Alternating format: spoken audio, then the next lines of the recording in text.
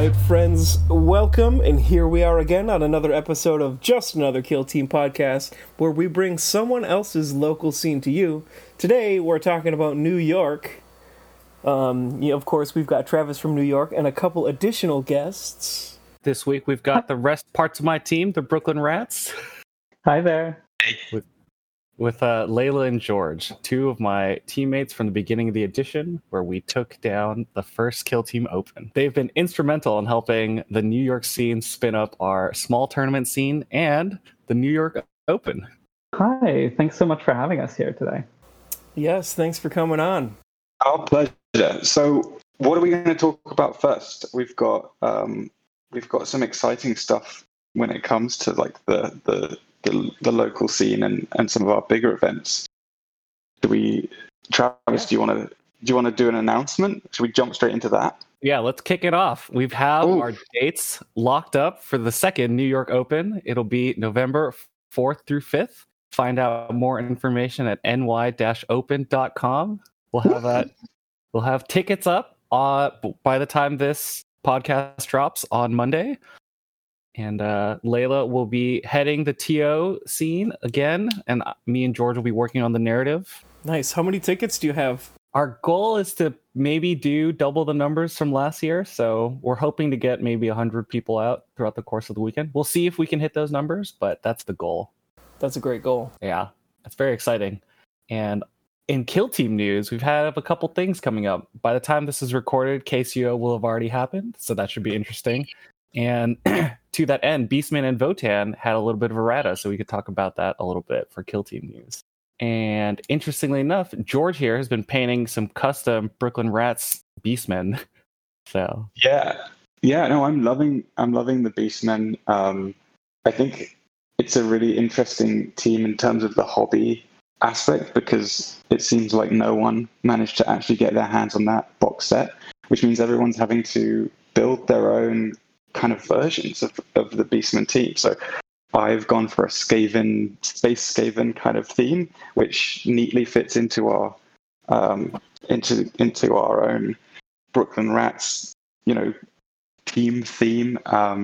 So that feels great, and I'm having the best time ever, because Skaven were my army when I was a kid playing fantasy. So getting back into the kind of some of the classic models, I've actually kind of gone and found some metal models from back in the day to come and join my kill team, and repainting them from the past. Like it's all heavy nostalgia. So I'm loving that, and I'm seeing a load of really interesting conversions all over the internet, from like Saurus warriors to like weird mixes of kind of chaos spawn and Tzeentch and ghost things. Like it's just like everyone's gone wild with the creativity, so that's great. But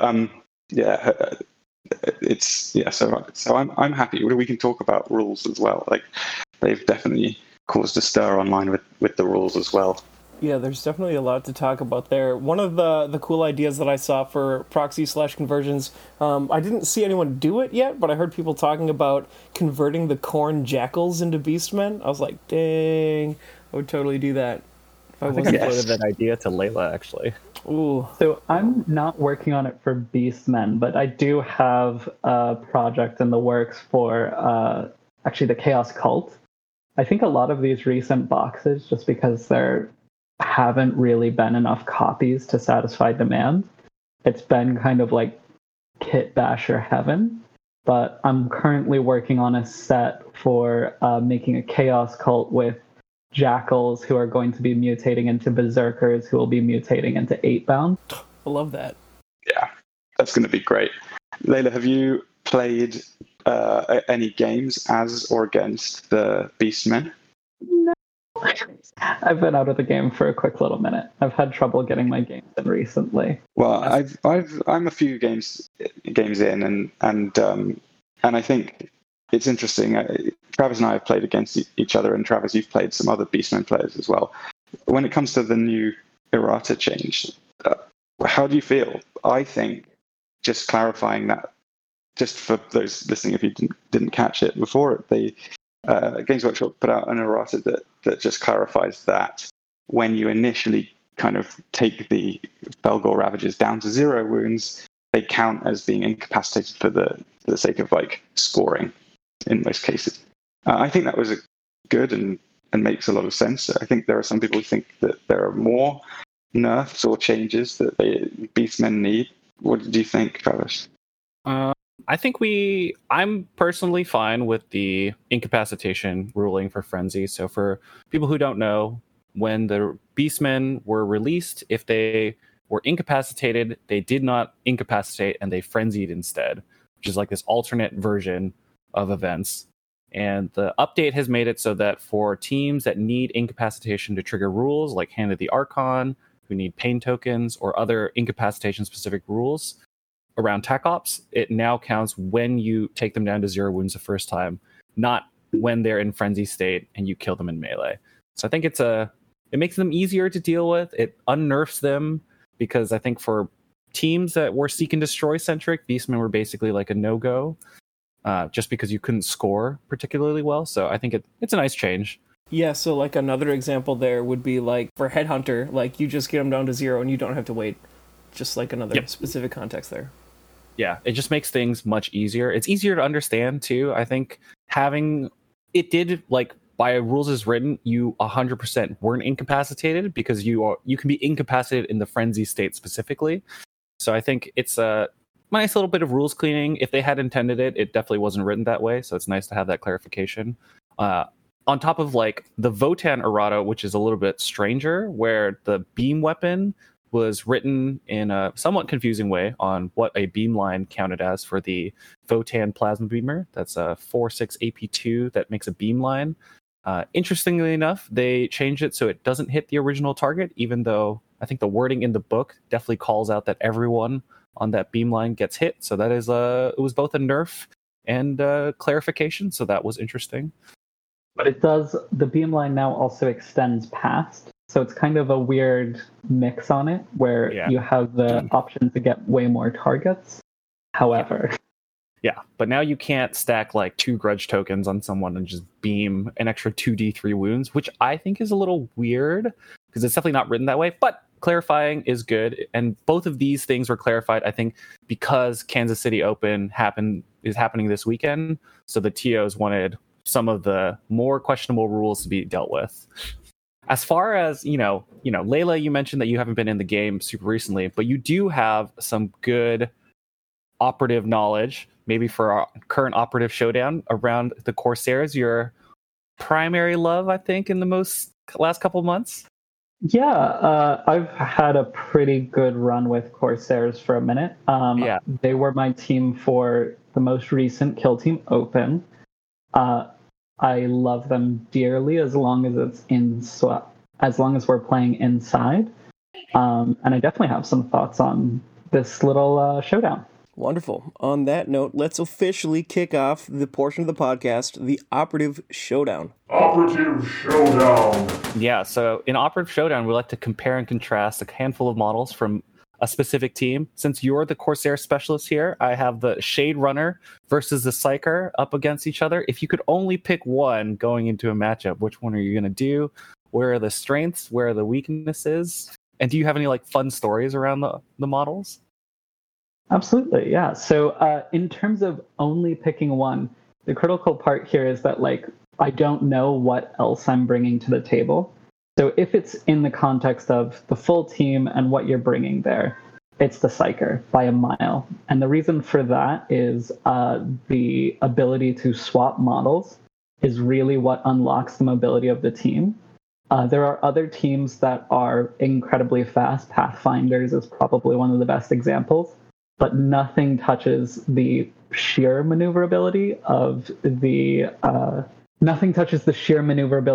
Corsairs because of the ability to swap models in place.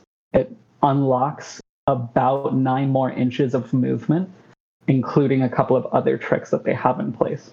And that's what really makes that team just move very quickly. However, if it's just a single model in play, nothing beats the Shade Runner. It's the most valuable operative on that team by a mile. It can do a lot of actions, especially indoors, that make it near impossible to overvalue. The reason for that is the ability to cause harm while moving, as well as having a silent weapon. You add that in with some of the free actions and extra APL, then you're starting to see the Shade Runner be able to kind of clear out entire rooms on her own, as well as making plays that no other models in the game can do. In terms of like one of the things that kind of demonstrates that, and a fun little story. So when you're playing inside, the Shade Runner gets a couple of extra things added to her kit. One of them is that the Light Fingers ploy allows her to open doors for free. That's fantastic. And obviously, I think everyone's aware at this point how good Light Fingers works inside. But one of the things that I think is really good to keep in mind is how that interacts as well with hatchway fighting, which you don't have to be on engage to do because you're not charging.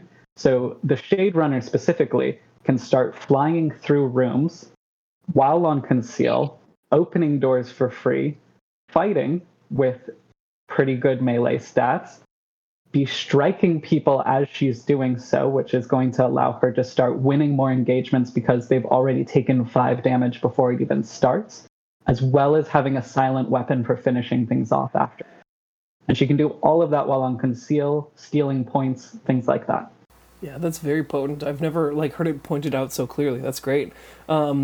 So also, when it comes to the Psyker and the combos there, is there any automatic go-to combo that you like to bake in with the Psyker, like swap places with the Shade Runner or someone else or anything like that?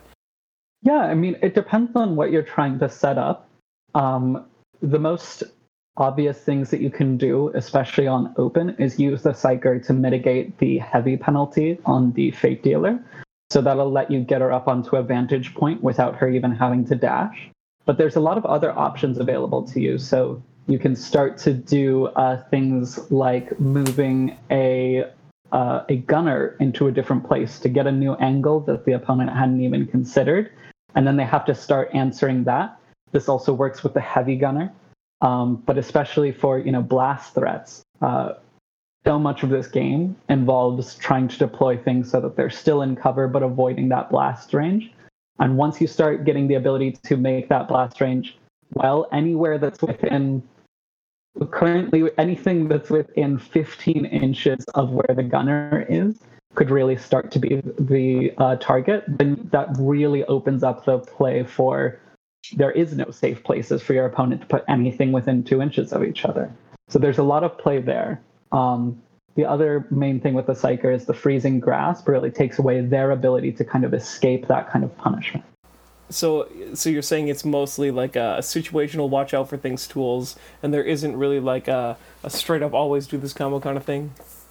No, I mean, I think the nice thing with the Corsairs is, you don't have a ton of flexibility in what you're bringing. You're essentially, I really only bring the same 9 models most of the time, with really the only change being whether the gunner has the blaster or shredder. And I think with the recent addition of rending, it's almost always going to be the shredder, with the exception of a couple of power armor teams. But in terms of what the Corsairs allow you to do is to really answer what the opponent is doing on the board.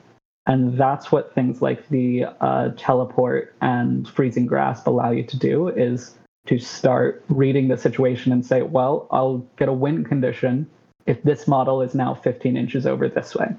Yeah, that's great. It's a good, insightful comment. And you've gotten lots of usage out of the Corsairs in our local tournament scene, right? Yeah, I mean, so like I said, I mostly like playing them indoors. On open, it can just be a little bit run away, which isn't necessarily my preferred playstyle. But I am a elf appreciator, and so I do like to bring the Corsairs or Compendium Craft World to a tournament from time to time. That's true. I remember that you brought Craft World relatively early on, I think in June of last year, when we still had the 5 grenade spam legal. Yes, that was to last ACO. You could bring 5 plasma grenades, and if you want to talk about blast threats, this is still full 6-inch indirect range. you have 5 grenades. And most people at that point in time, the most common teams were Vet Guard, Wormblade, and Pathfinders, all of which really hate blast, indirect, and attaching those things to a model with a 9-inch move after the fleet ploy. So that was very fun. Probably best for the game that 5 grenades is banned, but you really can ruin a Horde's day with the 5 blast grenades. Yeah, I mean, blast grenades are real rough, and having access to 1 million of them was definitely very rough. As a tournament scene in Brooklyn, we've had like a year and a half to develop the scene. Do you still find that like our local players are still getting hit by blasts a lot? Do you think that a year and a half of practice has let the regulars really learn how to avoid the worst of blast techniques? And that goes to both you and George, because both of you have been in the scene with me for the last like year and a half playing games at these tournaments. Well, let me tell you a story about a trip that we took down to see our friends in and around the DC area recently, where Layla and I were on a team. And it doesn't matter how long you've been playing. Sometimes you forget to distance your models and you get punished. And I'm afraid and ashamed to admit that I screwed up our chances of winning that tournament by bunching up all my Wormblade models and getting hit by a grenade like multiple times. So no, there's a short answer. No, they haven't, and we haven't learned. They're still getting hit by the occasional grenade. But yeah. I think you get better about it, and you really learn to feel shame for it. Like, it's at the end of every round of a tournament, there's still someone, regardless of how long they've been playing, some of these day one people, you still see them kind of walk away from a table with their head down a little bit, and you ask what happened, and they just said, got caught in a blast. Yeah, look, the thing that's been really interesting is jumping from Into the Dark back to Open and changing teams. And I think when I did that, I forgot some of the perils of like being on an open board and setting up, poorly. It's just you completely forget about that when you spend 6 months kind of in the dark and prepping for Into the Dark tournaments and things. So that's always something that I think is worth bearing in mind, that switching environments really does mean that you need to change how you play these teams and set up and all the rest. So maybe it was that got me. Yeah, in general, I feel like people are still getting hit with blast a lot. Like, I've gotten hit by blast recently, even though, all this time of playing, like, you learn, but apparently not enough. But actually, it's not even just, like, you can learn to avoid it. It's like, if you're playing a Horde team, it's a small board, there's not a lot of places to hide. You think you're safe, someone's got a crazy trick, you get blasted. So this is a good segue, I think, into something that Travis and Layla do really well when they're organizing our events, which is setting up boards so that people aren't forced to deploy badly. Like, so the way that the terrain is set up really can like screw you if it's done poorly and you're a Horde team and you realize, oh, I'm going to have to bunch in order for my guys to get any sort of attempt at like a save. And I think one thing that Travis and Layla have done really well is ensure that boards are balanced and enable like people to be able to like actually get through the first turn without having their team blasted away. So maybe, how much effort do you put into that specific problem that, it's the setup and the deployment zones when you're making these boards? Yeah, I mean, I think I would say I definitely follow Trav's lead on this. I mean, inside of our first tournament, we really started to see like a lot of questions of obscurity and things like that come up, because he was really starting to design boards around there isn't safe deployment, but you can find good deployment. And so I follow your lead a lot on that. So definitely, if you have insights to share on that, I think that'd be valuable. Yeah, I think I always ended up designing boards that I felt like I would enjoy playing on. So one of the big things that I think people do is make symmetrical boards. And I don't actually think symmetrical boards do a good job of helping players learn the whole game. So part of our push when we were making the scene was to set up boards where people could learn lessons on each board, whether that be a board where I put terrain a little bit closer, so there's like jumping pathways, or there's going to be a lot of mid-board obscuring terrain so that you have to learn how to use obscurity. I think those things definitely helped give players new skills. And, to the scene's credit, George and Layla and everyone else in the Rats and everyone else in Brooklyn that comes to play, they all do a really good job of helping the new players learn their lessons. Whether or not, I don't know, I don't get to play in my tournaments, so I don't know how Layla and George interact with the newer players when they play them. So maybe you guys have fun stories or, teaching moments that you've bumped into in tournaments.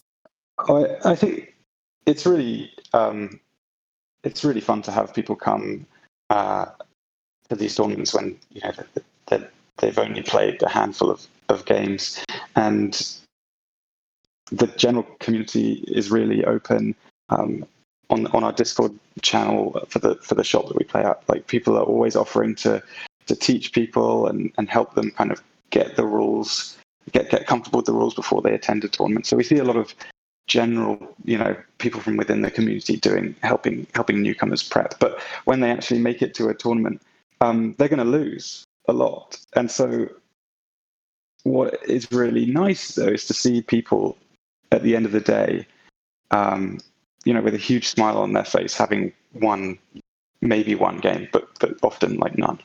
I think that's really great to see, and I think this is a testament to like the friendliness of the whole environment and everyone there. And then in terms of if you're, I don't know, if you're a tournament organizer, it's important to make sure that you support those people by acknowledging the fact that they're there, and maybe kind of hanging out at the table and patting them on the back a bit and making them feel good about the fact that they're learning as they play. Because, as we like to say, and this is so true, playing games at tournaments is one of the best ways to improve, especially if you're playing against someone who's really good. Like, new players should be excited about going to tournaments where there are world-class players, because you get to play against world-class players. Like, it's great. Travis regularly beats me, and the silver lining there is that I'm usually learning something while I'm doing it. So yeah, I think, and then just reminding everyone else who's in the room to be kind and to have fun. Like, if you're winning against someone who's only had a couple of games before, have fun with them and make it a good experience. But that's the general advice to the players and the TOs that I can think of. Yeah, that's a great point. I'm honestly just overall, one thing that I've been really impressed with the Kill Team community is generally it's had better sportsmanship than a lot of other games that I've seen and played. So big shout out to y'all. I'm assuming if you're listening, you're part of the community of good sportsmanship, and if you need a little help there, we're here to help you. Yeah, I think one of the big values of playing a game like this over, playing a video game is the person across the table. And so I think regardless of how competitive you are, you have to be thinking about them as well, and really trying to make sure that they are also having a good time, because otherwise just go play with pixels. Yeah. And I think there are tactical things that maybe we could help players do that make for a better game. I think we've talked about intent and how important being clear with your opponent is, and by doing that to someone who's new to the game, new to the scene, they learn that that's a good way to play as well. So and sometimes if someone, you can help that other player clarify their own intent by asking, hey, is this what you intend? And maybe they're not sure, and you can kind of help them make the move that makes the most sense for them. You don't have to do yourself a you don't have to play against yourself or play for them, but I think that kind of stuff really helps foster a good vibe and a good scene, and essentially like good manners. Yeah, especially for any new players who want to try coming to a tournament. Definitely ask for help when you're and let the TO know that you're new to the game, because people will definitely go the extra mile to help you, because going to a tournament is very stressful for a first thing for a lot of people, and asking for help, there's nothing wrong with that. And that's definitely been a big part of our local scene. I know that when Layla is TO, she gets a lot of questions, and it's always our job to kind of help. Were there any stories that you remember, Layla, about like teaching new players? Were there any things that you found like useful when we were spinning up the scene maybe like a year ago? Yeah, I mean, wait, quick vape moment. You know what? Maybe I'll jump in for a second to say, for anyone that's listening that is thinking about going to a tournament but hasn't yet, you should definitely do it. Generally, the whole game is pretty chill with new people because everyone's pretty new to the game because the game is new. Yeah. There's no shortage of new players. So absolutely. And I'd go further than that. The Brooklyn Rats, we met at a tournament, and we became friends through trainings to go to the first KO, the Kill Team Open that we went to together. So it's not just fun, like it's a great way to meet friends, and I think, you know, occasionally like new lifelong friends. Like it's funny. It really is like not just more social than a video game, but like a really good way to meet like-minded people and hang out. So true. Yeah, I mean, in terms of like talking about the ability to make friends inside of this game, we recently attended one of our teammates' weddings, and it's hard to like parse that point from, you know, meeting at a tournament and just being like, oh, what are you playing? But we did get there over, you know, a year and a half of time and working together on all these projects and everything like that. So always developing the scene, because the scene makes friends. And yeah, that's so true. So the question for me was, what was it? It was, did you have any like common things that you did when we were spinning up the scene like a year ago? Because you handled a handful of our earlier tournaments outside of the ones that I did. So any tips or hints for anyone who might want to start their own tournament, or things that you found useful in that time period? Yeah, so I really found, especially when starting, was to read the rules and keep an open mind about them. I think it's especially as you're getting started, and if you're a early TO, it can be really tempting to just go based off of like how you're pretty sure it works. I try to make my policy for any time I'm TOing. If somebody asks me a question, I say, I'm pretty sure that it's this. Give me one moment, and then I look it up as quickly as I can. Because actually trying to like keep that in mind and explaining your decisions to people will help them understand why those rules interact that way. And it also encourages your players to actually be looking at their own rules and reading those interactions and checking them by themselves. So really having like those conversations and not just sticking to this is definitely what it is will help develop your scene, as, you know, then you have 10 rules lawyers in a room rather than one, but hopefully you're collaborative. Yeah, that's great. That's amazing. I've got the blessing of one of the players here is just like, every single time he's been to an event that I've ran, he's taught everyone, including me in the room, like something that we had all missed. And like, it doesn't matter how long the game has been out, that's always true. So shout out to my guy Jamie, that's always crushing it with the rules. Yeah, and if Jamie, we love rules lawyers. Rules lawyers make the scene go round, you know. On Discords throughout the Kill Team universe, we have lots and lots of rules lawyering. Yes, but like with any good legal system, ultimately there's a judge, and if your lawyers do not like back down when the judge makes their judgment, then you've got problems. So I guess as a TO, that, you know, you need to have the authority to be like, okay, interesting conversation, everyone. This is what I'm saying. I'm the TO. This is what happens. Otherwise, it descends into chaos, which is no fun. I think another important thing as a TO is you have to be willing to acknowledge that you make mistakes. So one of the things that I definitely do when we make rulings is like, this is what I think it's going to be. I'm going to look up the rules. This is what it looks like from the rules. If it turns out that later on I made a mistake, I'm sorry, but we're doing the best we can on a short time frame. And I think that's one thing that just because you're the TO doesn't mean that you're always right, but it does mean that your say is final in a tournament setting. Whether or not it actually turns out that you're right, at the end of the day, you can make mistakes. Everyone makes mistakes. And that's a really important part of building up a scene, is being willing to make mistakes.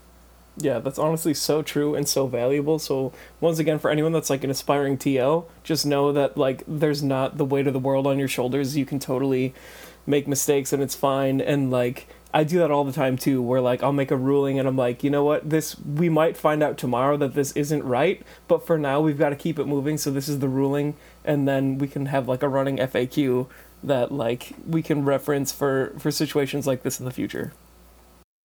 It's definitely those are fairly rare, though, right? They don't happen all the time. A lot of the time, as a TO, you're mostly there to just be that referee if two people are arguing about a measurement or obscurity in line of sight, right? I think right now, with the advent of 4 teams in 1 month, there are a lot more question marks in the scene than there would be in a normal, like maybe in all of April. There are probably far fewer of these kinds of niche situations and question marks floating around. But right now, with the most recent errata clarifying the beam interaction, which ended up coming out basically like none of the interpretations.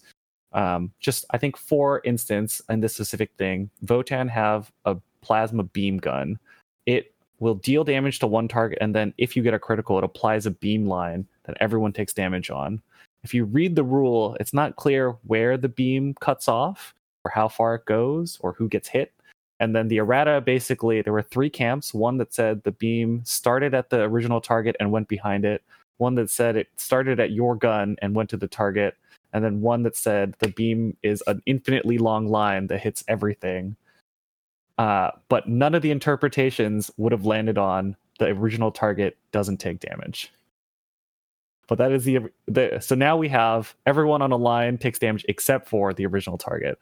So there's a lot more questions right now. I think Cults and Inquisition both throw a lot of question marks into the air of what is or is not allowed. I believe Kansas City will have 4 rulings around Chaos Cults, if I remember correctly. So yeah, there are a lot of question marks, I think. Yeah. Because I believe that there were 4, from what I understand, there's 4 changes for the Ashes of Faith box for Kansas City, because Kansas City is going to allow those teams into play, along with the Atlantic City Open later this month. Both of those are pretty strange teams that definitely open up a lot of questions as well. Oh, yeah. So, as a budding TO, know that you are not alone in making those mistakes. For any players who get upset because of those rulings happen, at the end of the day, the game has a lot of fuzzy edges, unfortunately. GW does not write extremely, extremely concise rules or very clear rules with a lot of explanations. So just know that everyone is trying their best and no one is trying to screw you out of a game.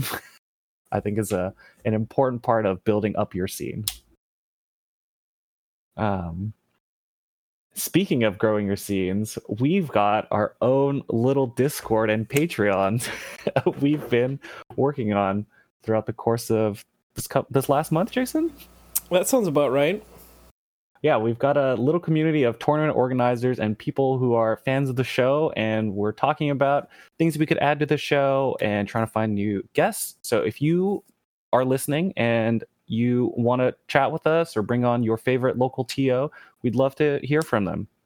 That's true. It's kind of like, it's like the cooler way to make a comment. I mean, feel free to make comments, and also while we're at it, leave 5-star reviews. But also, if you want to just have a full-blown conversation, hop in the Discord, strike up a conversation, and you can definitely find us there, and we'll chat. Yeah, in fact, next week's podcast was people that we met on Discord. It's true. So that'll be a fun treat. As far as looking at the new teams, do either of you have any things that you're scared of or looking forward to do with them? I know, Layla, you mentioned that you are looking at making a corn style cult. Is there any set of plays that you're really excited about doing in our niche tactics segment? That's right, listeners. You know what time it is. It is time for Niche Tactics.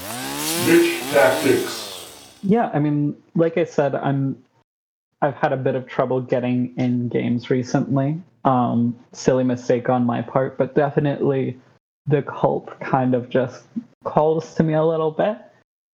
Just the sheer level of violence there is just kind of entertaining. I think also the cult seems to play a lot on if things start to go even a little bit bad for your opponent, then they go really bad. And I do kind of like those punishment type teams. So it's like you failed a single melee. And not only am I going to heal back all of my wounds, you're now in combat with a much scarier thing. Just because, you ended up with one less dice than you needed to kill. So I do kind of like that type of team that's just, I'm going to play off of your bad luck. That seems kind of like similar to your old Novitia's team, where if you had good luck or just a spot of normal luck, you could ramp it up to extremely good luck, right? Exactly, yeah. I do kind of like those probability type teams and everything like that. I definitely need to spend more time in the rules to really get a full grasp on both how I'm going to be kit bashing them, since the Dark Commune doesn't really have a direct World Eaters equivalent. As well as just all of the options inside of their playstyle. But I think, that level of board control with that many models, combined with that level of sustain just from potentially healing up to 12 wounds at any given time, including just in the strategy phase. I think there's a lot of options there for really creating something that's just terrifying to play against. I think the other thing I quite like about them is that they are sort of unpredictable in a way. So you know what they're going to do, but you don't know when they're going to do it. So, for example, you have all of these models and they're all potential mutants and these horrible bombs, but you don't know exactly when and where the threat is coming from as an opponent. And that's quite powerful. I think a lot of this game is about being able to predict and react to what your opponent is going to do. And if you have 10 models that could be the point at which you see this the sort of mutation occur, that's really difficult to predict. I don't know. Do you feel the same way, or will they end up? Do you think it'd be obvious what a cult player is actually doing? I mean, I think there's going to be some amount of it that will be obvious, but also at the same time, yeah, it's really what you said, which is that it just opens up options for you. And I think the more options you have, the stronger your game plan will be. So even though the cultists are kind of fragile models, you've got 10 of them, and all of them could be threat pieces. If you go against that guard, you can target their order structure or their gunners, and they'll start to fall apart a little bit. If you go against the cult, you've got 10 models, all of which could really wreck your day, and you don't know which of them it's going to be quite yet. So I do like that kind of spread threat. Yeah. And they start with being GA2 models, the basic cultists, right? When they mutate, do they become GA1? Correct. So you have you start with 15 activations, and I think on turn 1 you can break it down into 12 activations. Right. Because each mutant, so there's 2 activation windows on turn 1, one during your strategy phase and one for your leader. So both of those can split out into a GA2 pair into 2 sets of GA1. So you can have 12 activations, which is potentially very, very powerful for anyone who hasn't played a ton. I do think that, for players who are worried about the Chaos Cults, one of the big things that you have to realize is the devotees are the only things that can turn into torments. So your job is to be very aggressive on the opening turns. They don't have a lot of long range threat. They really don't. So it's up to you to start on engage and start shooting, start meleeing as soon as possible. Because any devotee that dies is one problem that you don't have to deal with. Granted, there is a little bit of fear where if you send a kind of middling melee model, you could get a mutant in your midline before you expect it. But on open, use your shooting very actively, because you can definitely kill the models before they are super dangerous. Yeah, I definitely think with like the move back to open and everything, this team seems very good. It does not seem like fully cracked. It does just kind of pose, a significant problem, and you have to figure out how you're going to solve that problem, which is like, how do you deal with that many threats on the board? Yeah, for players who don't know, it does seem like GW is kind of moving us a little bit towards more open boards at their large tournaments. It just, like, from what I understand, Kansas City is going to be all open, and I've heard that other events might follow suit. So without In the Dark, those turn one shooting actions are going to be very, very important for dealing with the cult. As far as the Inquisition, there's some cool tactics that people can use on there. A lot of them kind of surround their secondary choices. I don't know if either of you have thought about it, but I know people are really worried about the Supreme Authority, where players can stop your strategic ploys from going off. But if that is the case and it's going to happen, at least you can plan around it for most teams. For instance, if a Vet Guard tries to issue an order, do you guys know if Veteran Guard orders count as strat ploys? I don't actually know if those can be canceled. Yeah, I don't think those can be canceled. Yeah, it won't be able to cancel those. But there are, so things like Omni Scramble and things like that will still be able to go through. But some of those kind of like critical orders, they won't be able to. So it's a matter of just kind of timing out what you're willing to get canceled. It kind of adds on another layer to that, like, what order are you doing your strat ploys in and why? That I think we're starting to see a lot more of that come into that kind of like metagame is coming in. And it's been that way since Hand of the Archon introduced the gaining a command point for stalling, is when I realized like a lot of people who aren't playing competitively were only just starting to realize how the sequencing of strat ploys work. Yeah, there is a concept in, I think, Magic the Gathering where you are delaying your most important spells through counter magics. You send a kind of like a teaser to like go out. So like this is probably the one that I expect to see it around like Legionaries, because you get two ploys, right? One of them is probably going to be the lower value spell. One of them is probably going to be the higher value strategic ploy. So you send out like Implacable, or you send out Mutagenic Flesh as like, I would like this to go off, but if you want to stop this one, go for it. If you actually want Implacable to be worked on, basically. So there's a little bit of that. So I expect to see that play in Kill Team now. Yeah, and one of the things I do like about Absolute Authority is that, it is very high value, but it's also high cost. So it does kind of make that metagame a little bit more thoughtful, which is, you're essentially transferring a command point over in exchange for canceling that ploy, which that is a really high cost for just, removing a couple of ballistic skill modifiers inside of something like a Legionary matchup. So I do think, it's going to start causing people who have still been playing with just, here are the 3 ploys I'm using this turn, instead of going in that back and forth sequence, to really start thinking about what order they're doing things in, which I love. Yeah. It's just strategic ploy, isn't it? Because it's strategic. It's a tactical as well. It's a tactical ploy that you can use on any ploy, if I remember correctly. I'll double check. Yes, that is correct. Right. Yeah. Absolute Authority is a tactical ploy. So another thing that I think players can play against. So I know Inquisition has a lot of plasma gunners and medics. They have a lot of options. But one of the things that you get is you get to tax them on their CP spend. So having come from Kroot and Star Striders, these teams are teams that burn through their CP, and then generally by turn 3 or turn 4, you're really scraping by for things that you really need to prioritize. For Kroot, it might be like a last-minute poach that now you have no other rerolls for. For Commandos, it might be just a scratch.